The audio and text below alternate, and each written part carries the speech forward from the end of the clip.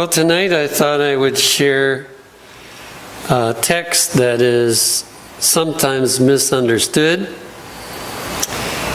You probably remember Jesus mentioning that greater works shall you do.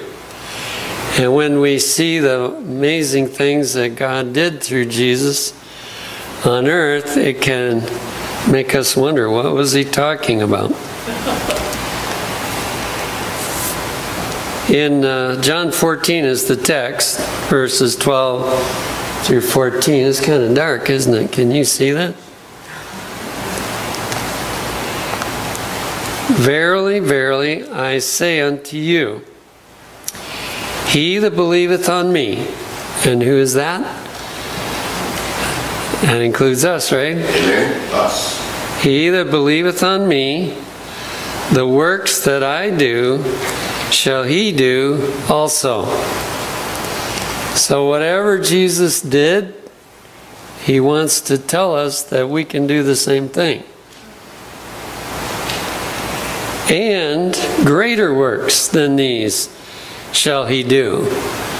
So first he says we'll do what he did, and then it says greater works than these shall he do, because I go unto my Father, and whatsoever ye shall ask in my name, that will I do, that the Father may be glorified in the Son. If ye shall ask anything in my name, I will do it. Now, this is a promise that I don't think we really pay enough attention to. And as a result, we don't expect to receive this. And because we don't expect it, it doesn't happen. So we're going to take a look at that, especially the part, greater works than these shall he do. But there, as we come toward the end, you suppose part of the problem is we don't ask for big things. And so, because we didn't ask, we don't receive.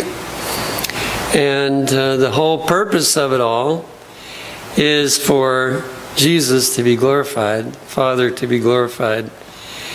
In fact, he finishes by saying, if there's anything you ask in my name. Now, of course, we know there is a qualifying factor there. It has to be something that he wanted us to ask him for, and something that we're going to use for his name's glory. Not our glory, but for his glory. So there are some conditions. But if we're in the right path, he says, you can ask anything, and you will have it in my name. So, why not ask? Maybe we need to get bolder in asking for things. James 4 verse 2 also has this phrase in it, ye have not because ye ask not. So the problem starts with us. He gave the promise, and when we don't ask, then he doesn't give. Now it's amazing what he gives without even asking. We had an experience, yes. I think that asking is a byproduct of belief. That is. You see, you would never ask me for $1 million because I'm poor and I couldn't give it to you. Yes. So you wouldn't bother to ask me to begin with. But you would ask me to speak one day because you know I can deliver that. And I think we do God that way. Yes. There's sometimes we won't approach him to ask because we don't believe he's going to come through. Yes. Ellen White said that faith is belief and trust. Yes. And that's what we need more of. Now, recently, I think I shared this with you, but we had a reminder that God does wonderful things even when we don't pray, but how much more he would do if we did pray. We were looking for Bible workers, but we had 2 given to us, I can't say free because we had to pay for them to have a car and for them to have a place to stay. But it was much cheaper than what we were prepared to pay, because we were told that you have to pay $2,000 a month to get a Bible worker to come. And so we were prepared to do that. And we didn't pray for any cheaper ones, but he gave us two anyway. Now, what we need to learn from that, though, is what would he have done if we'd been asking? I don't know what he would have done. Ye have not because ye ask not. And in Desire of Ages 668, one of my favorite promises, he is well pleased when they make the very highest demands upon him. So when we just ask for a little bit, he's not happy. He wants us to ask for a lot. That they may glorify his name. So there's that if again. It has to be not to make us look good, not to, get a good reputation, but so that his name can be glorified. Then it says, they may expect large things if they have faith in his promises. Now again, I know from some experience, I'm not a super experienced evangelist, but I've watched Steve Cook and I've watched some others that have done evangelism, and I've done a little bit myself in this country, not much. And so I didn't ask for a sizable harvest. I would have been happy if we'd gotten 3 or 4. But the Lord gave us a total of 18, looks like. Amen. And so, they may expect large things if they have faith in his promises. And he is pleased when we make the very highest demands upon him. So the issue is, let's do it. Now here's one that helps explain that text a little bit from Signs of the Times of August 21, 1884. To pray in the name of Jesus is something more than a mere mention of that name at the beginning and ending of a prayer. It is to pray in the mind and spirit of Jesus while we work his works, believe his promises, and rely on his matchless grace. I didn't put this one in, but you've probably read there in Romans 8:26, where some people get it confused that the Holy Spirit is up in heaven pleading. No, if you read the text carefully, you discover the Holy Spirit is pleading with us down here. We already have a mediator up in heaven, it's Jesus, and the Holy Spirit is pleading with us. So what I get from this is when it says it is to pray in the mind and spirit of Jesus, it means that when we're praying for what the Holy Spirit is pleading for us to pray, that's when we get this kind of results. Then it says, while we work his works, believe his promises, and rely on his matchless grace. So it takes all of that. So the prayer starts being a response to the ministry of the Holy Spirit. We're asking for what the Holy Spirit wants us to ask for, and then we believe that it's going to happen, and we move forward in faith, and he makes it a reality. Even the same kind of works that Jesus did. Now, to give evidence that this is true, what Jesus promised, we're going to do a short study in the book of Acts. One time when I was sick, I don't know, maybe 5 years ago or so, I had the opportunity to spend a lot of time reading and thinking about the book of Acts. And so here in chapter 2, verse 41, it says, "Then they that gladly received his word were baptized, and the same day there were added unto them about 3,000 souls." Now we are familiar with that story. It's used often enough that we're quite familiar with it. But can you imagine that one sermon, and the result of that one sermon was 3,000 souls decided to get baptized?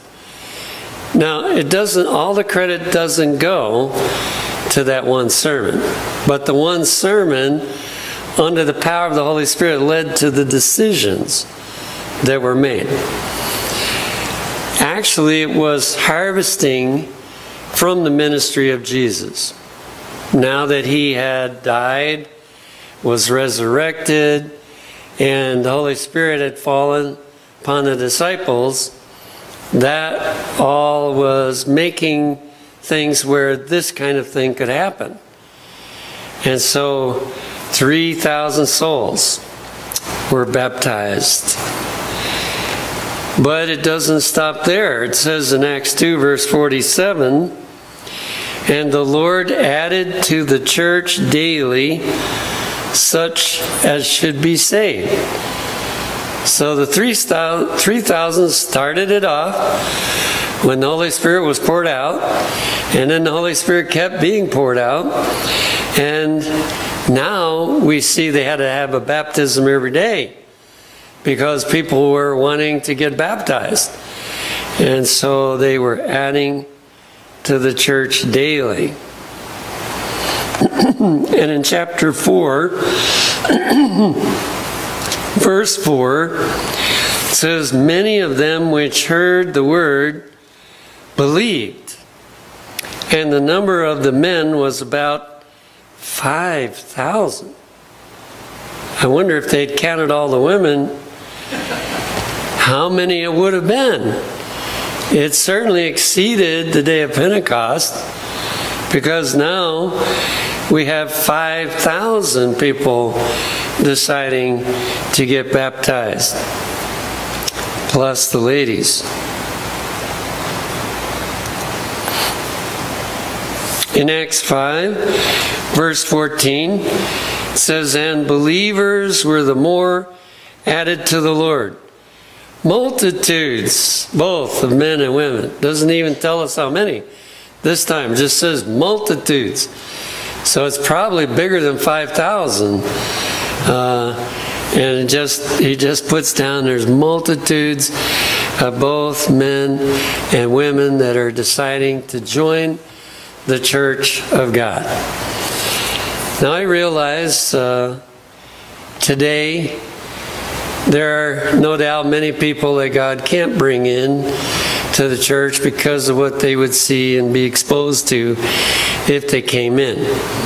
So I'm not saying that this kind of thing is going to happen tomorrow, but when we get ready, like the church got ready back then, we can expect this kind of thing to be happening again.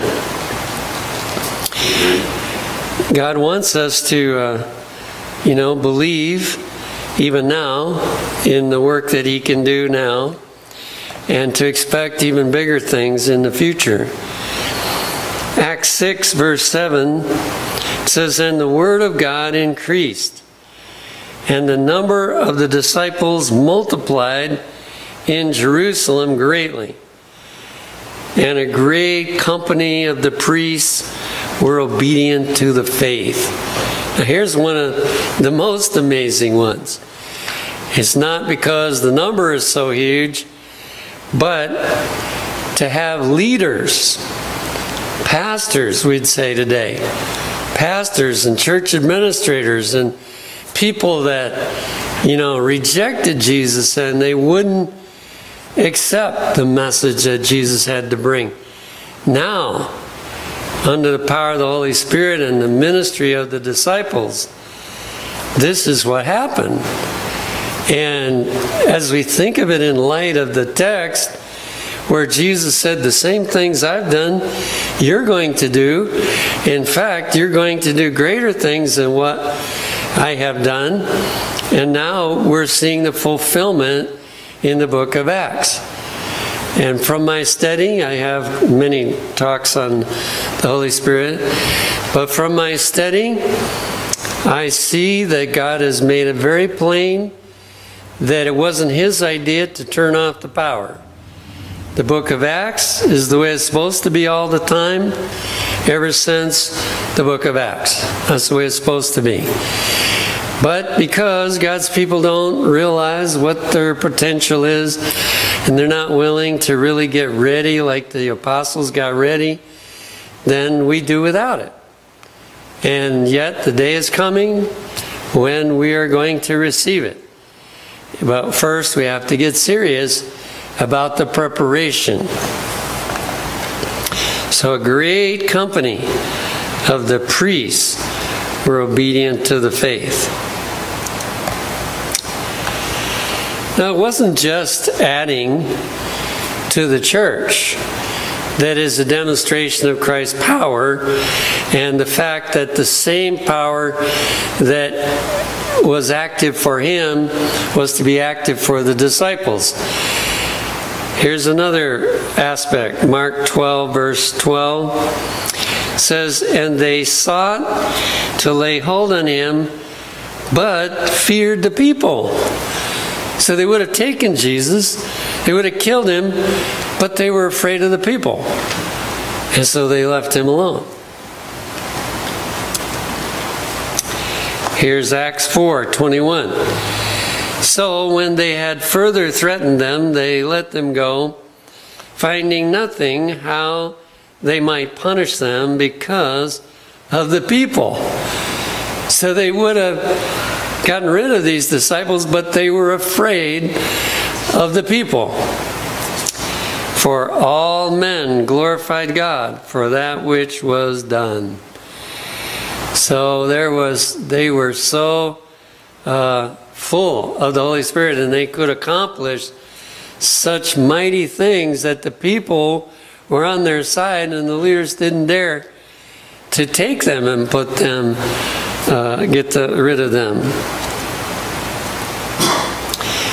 Here's another one, Acts 5:26.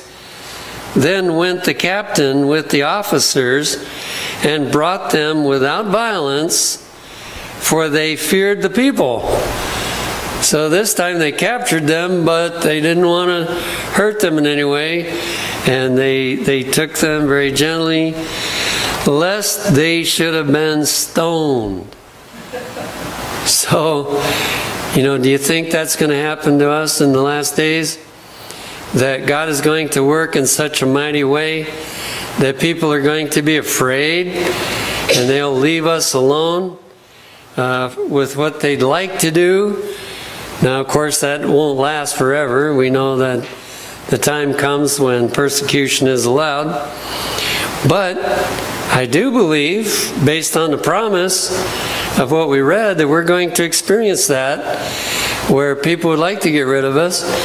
You've heard of what happened with the Millerites, and some people came to disturb the meetings, but the Holy Spirit was so present that they weren't able to disturb the meetings. And when William Miller left, there was one man that wanted to get rid of him, but instead he got so scared he fled. And so these stories happen all along as you study the history of God's people that are filled with the Holy Spirit. They have those kind of experiences.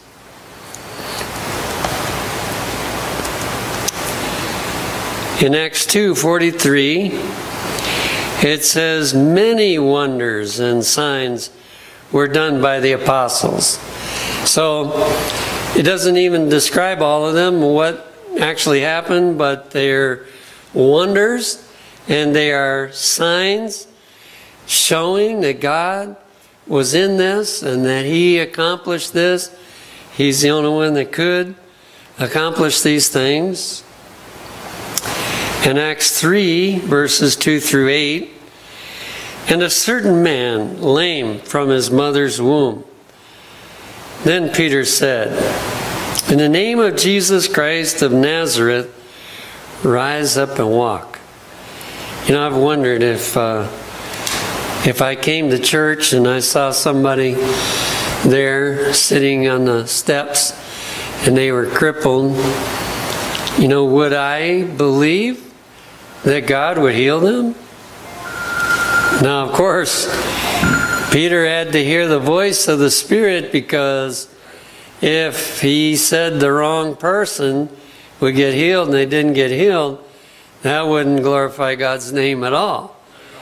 But because he was in tune with the Holy Spirit, apparently the Holy Spirit said to him, Peter, tell him this.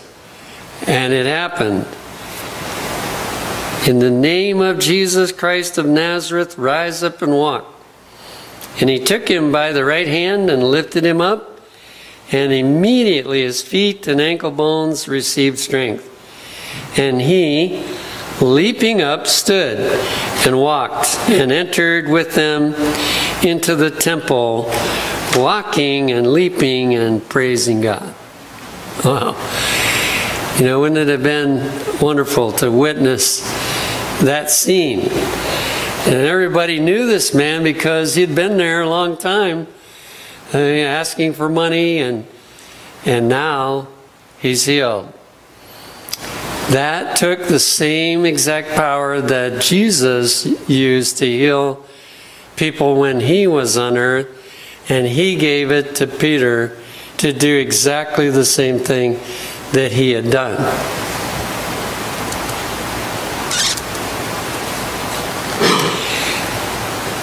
In Acts 5, verses 12 to 16, and by the hands of the apostles were many signs and wonders wrought among the people, insomuch that they brought forth the sick into the streets and laid them on beds and couches, that at the least the shadow of Peter passing by might overshadow some of them. So if just the smallest portion of his shadow would go across them, this is what would happen. There came also a multitude out of the cities round about unto Jerusalem, bringing sick folks, and them which were vexed with unclean spirits, and they were healed every one. So maybe hundreds were lying on the street, all kinds of problems, including demon possession and all kinds of illnesses and terminal illnesses and everything. And just Peter's shadow went by them and they got well. Wow, what Jesus said was really true. To those that got ready and who believed the promise, they received the reward, or the fulfillment of that promise.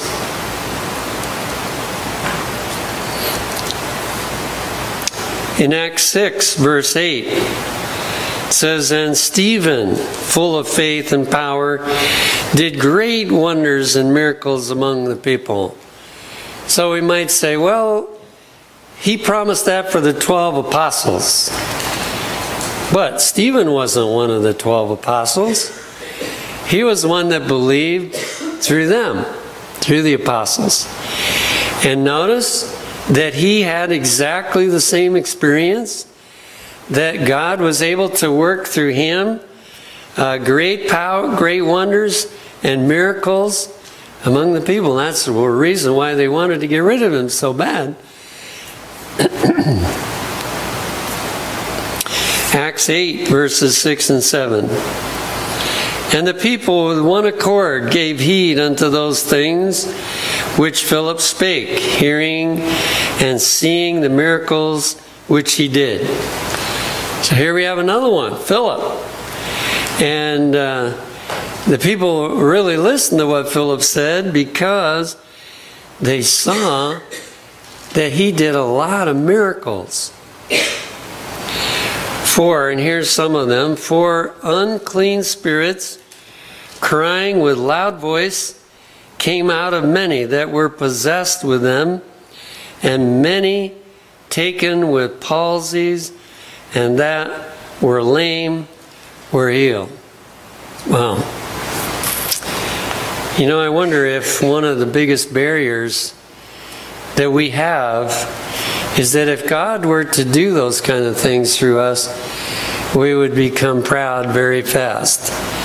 And we would start taking the credit for ourselves. But the disciples had been prepared for this. They had miserably failed over and over again. And especially they failed in fleeing from Jesus when he was going to be crucified. Yes? I was thinking that may have been part of the problem and reason for the apostasy of Dr. Kellogg. Yes. Yeah. Because he really did do amazing things. Kellogg did. But he became lifted up. In fact, I read a statement that says, it was in my Deuteronomy, but it's been quite a while since we read it, that when God blesses a man, and it's speaking specifically of Kellogg, when God blesses a man, 9 times out of 10, he loses his way. And so, you know, we don't want to have a big craving for miracle working power.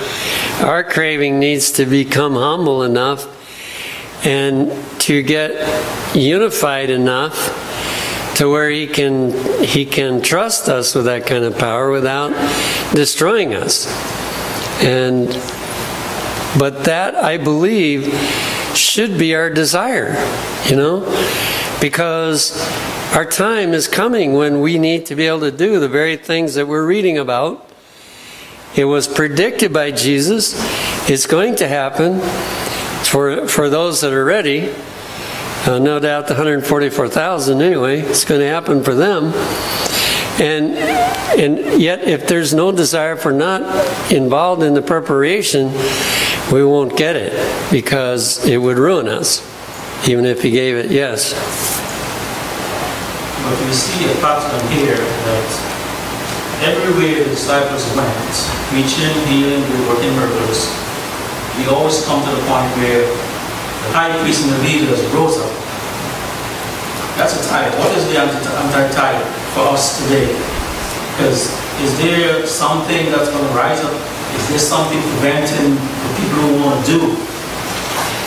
Well, the Lord, you know, I think there's 2 answers to that.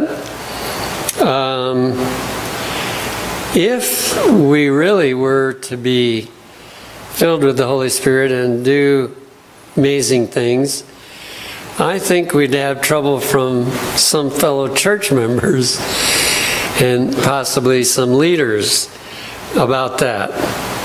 And then, of course, we know in the end, we're going to have that trouble from all the other churches because they don't like what's going on any more than what was going on in Jesus or the apostles' time. But, you know, that we can't worry about that. We have to go ahead and do the work that God has in mind, regardless of who resists it or who tries to cast discredit on it or try to end our ability to do things, because that's the reason, I believe, for the book of Acts, is to show us that what Jesus said happened. On the following story, just after the verse that you just quoted, talking about Simon and his desire to have the power. First he was baptized and was part of the evangelistic team, but he wanted to have the power to go on beyond what he was experiencing. And Peter had to tell him, your money perish with you, because he wanted to buy the power. Yeah. You can't get it that way. Acts 5, verse 3. Here's another one. You know, how many mistakes get made because we didn't really find out from God what we were supposed to do? They didn't have that problem back then. Notice this. But Peter said, Ananias, why has Satan filled thine heart to lie to the Holy Ghost? Now, how did he know that Ananias was lying? Through the power of the Spirit, God revealed to him that he was lying. And to keep back part of the price of the land. And of course, you know the story. God worked to keep the church pure in a way that he doesn't work today to keep the church pure. But back then, when the Holy Spirit was really being poured out, you better not, do this kind of thing, or you're not going to be around to be a part of the church.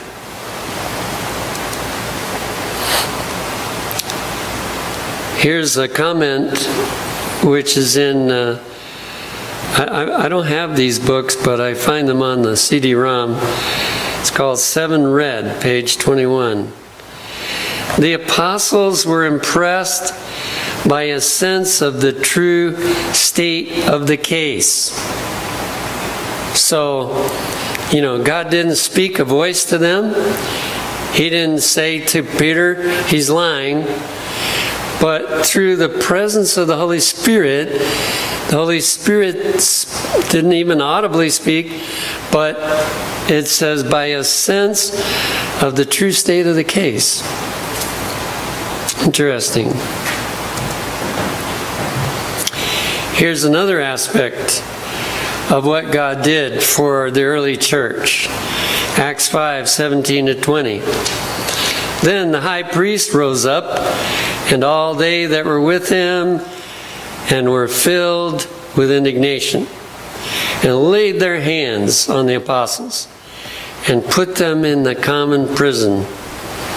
But the angel of the Lord by night opened the prison doors and brought them forth, and said, Go, stand and speak in the temple. So, now, God doesn't deliver everybody. He didn't deliver John the Baptist, so we can't say that even when we are receiving the outpouring of the Holy Spirit and repeating the things that Jesus did, we can't say that in every case he will.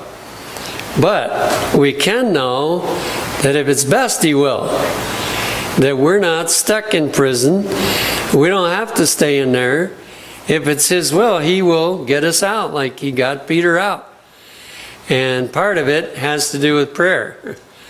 As I was reading about Paul, I discovered that if the brethren had prayed like they did for Peter, Paul would have gotten out of prison. But they didn't call a prayer meeting for Paul. Some of the leaders thought, well, he's kind of a problem. He's always talking against circumcision and things, and he stirs up people, and maybe it's the Lord's will that he's in prison. So they didn't have a prayer meeting.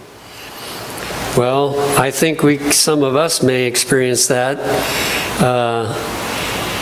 There are times when God says, if you don't want that servant, okay, I'll let him be taken away. But when the church says, we got to have him, and they really get busy praying, God gives him back. Yes. I thought that people prayed for Paul. When he was having this meeting Sabbath evening or until midnight, and then they sent him away. Well, I'm sure Paul had followers that prayed for him, but what I was referring to is leaders of the church. They were not praying for Paul to get out. And Ellen White makes it plain that's the reason he was left a prisoner for most of the rest of his life. He did get free for a couple of years, and he was able to kind of strengthen the work that he had done, but then they got him back again, accused him of burning Rome, and took him back again. Pastor, Yes. is it possible that God sort of stopped them or didn't allow them to pray because he has other plans? I don't think so. And that the way it's worded, it really shows a failure on their part, and it gives kind of the reason why they didn't pray. It was because Paul was kind of a thorn in the flesh of the brethren. But the angel of the Lord by night opened the prison doors and brought them forth. You know, we can say nothing is too hard for the Lord, right? Amen. So the doors were locked, they're barred, Peter is chained to the guard, and yet God got him out. Nobody knew it. And said, go stand and speak in the temple. Now, would you have done that? If you'd gone into prison because of preaching, would you go back and preach again? Well, that shows that they were willing to do God's will.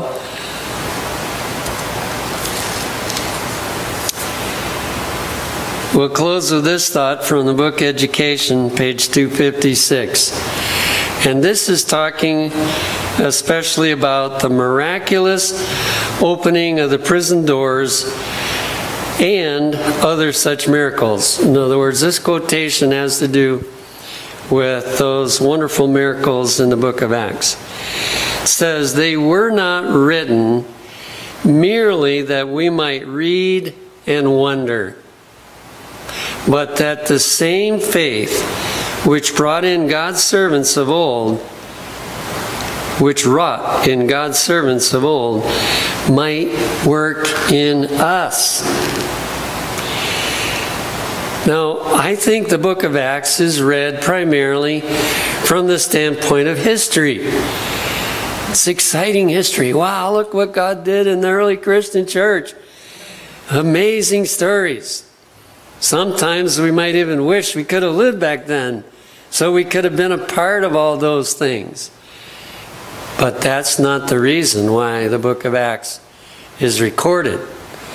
The book of Acts is there to tell us our potential, to tell us that we could be experiencing the same things today. If we met the same conditions that they met, we could be experiencing the same thing.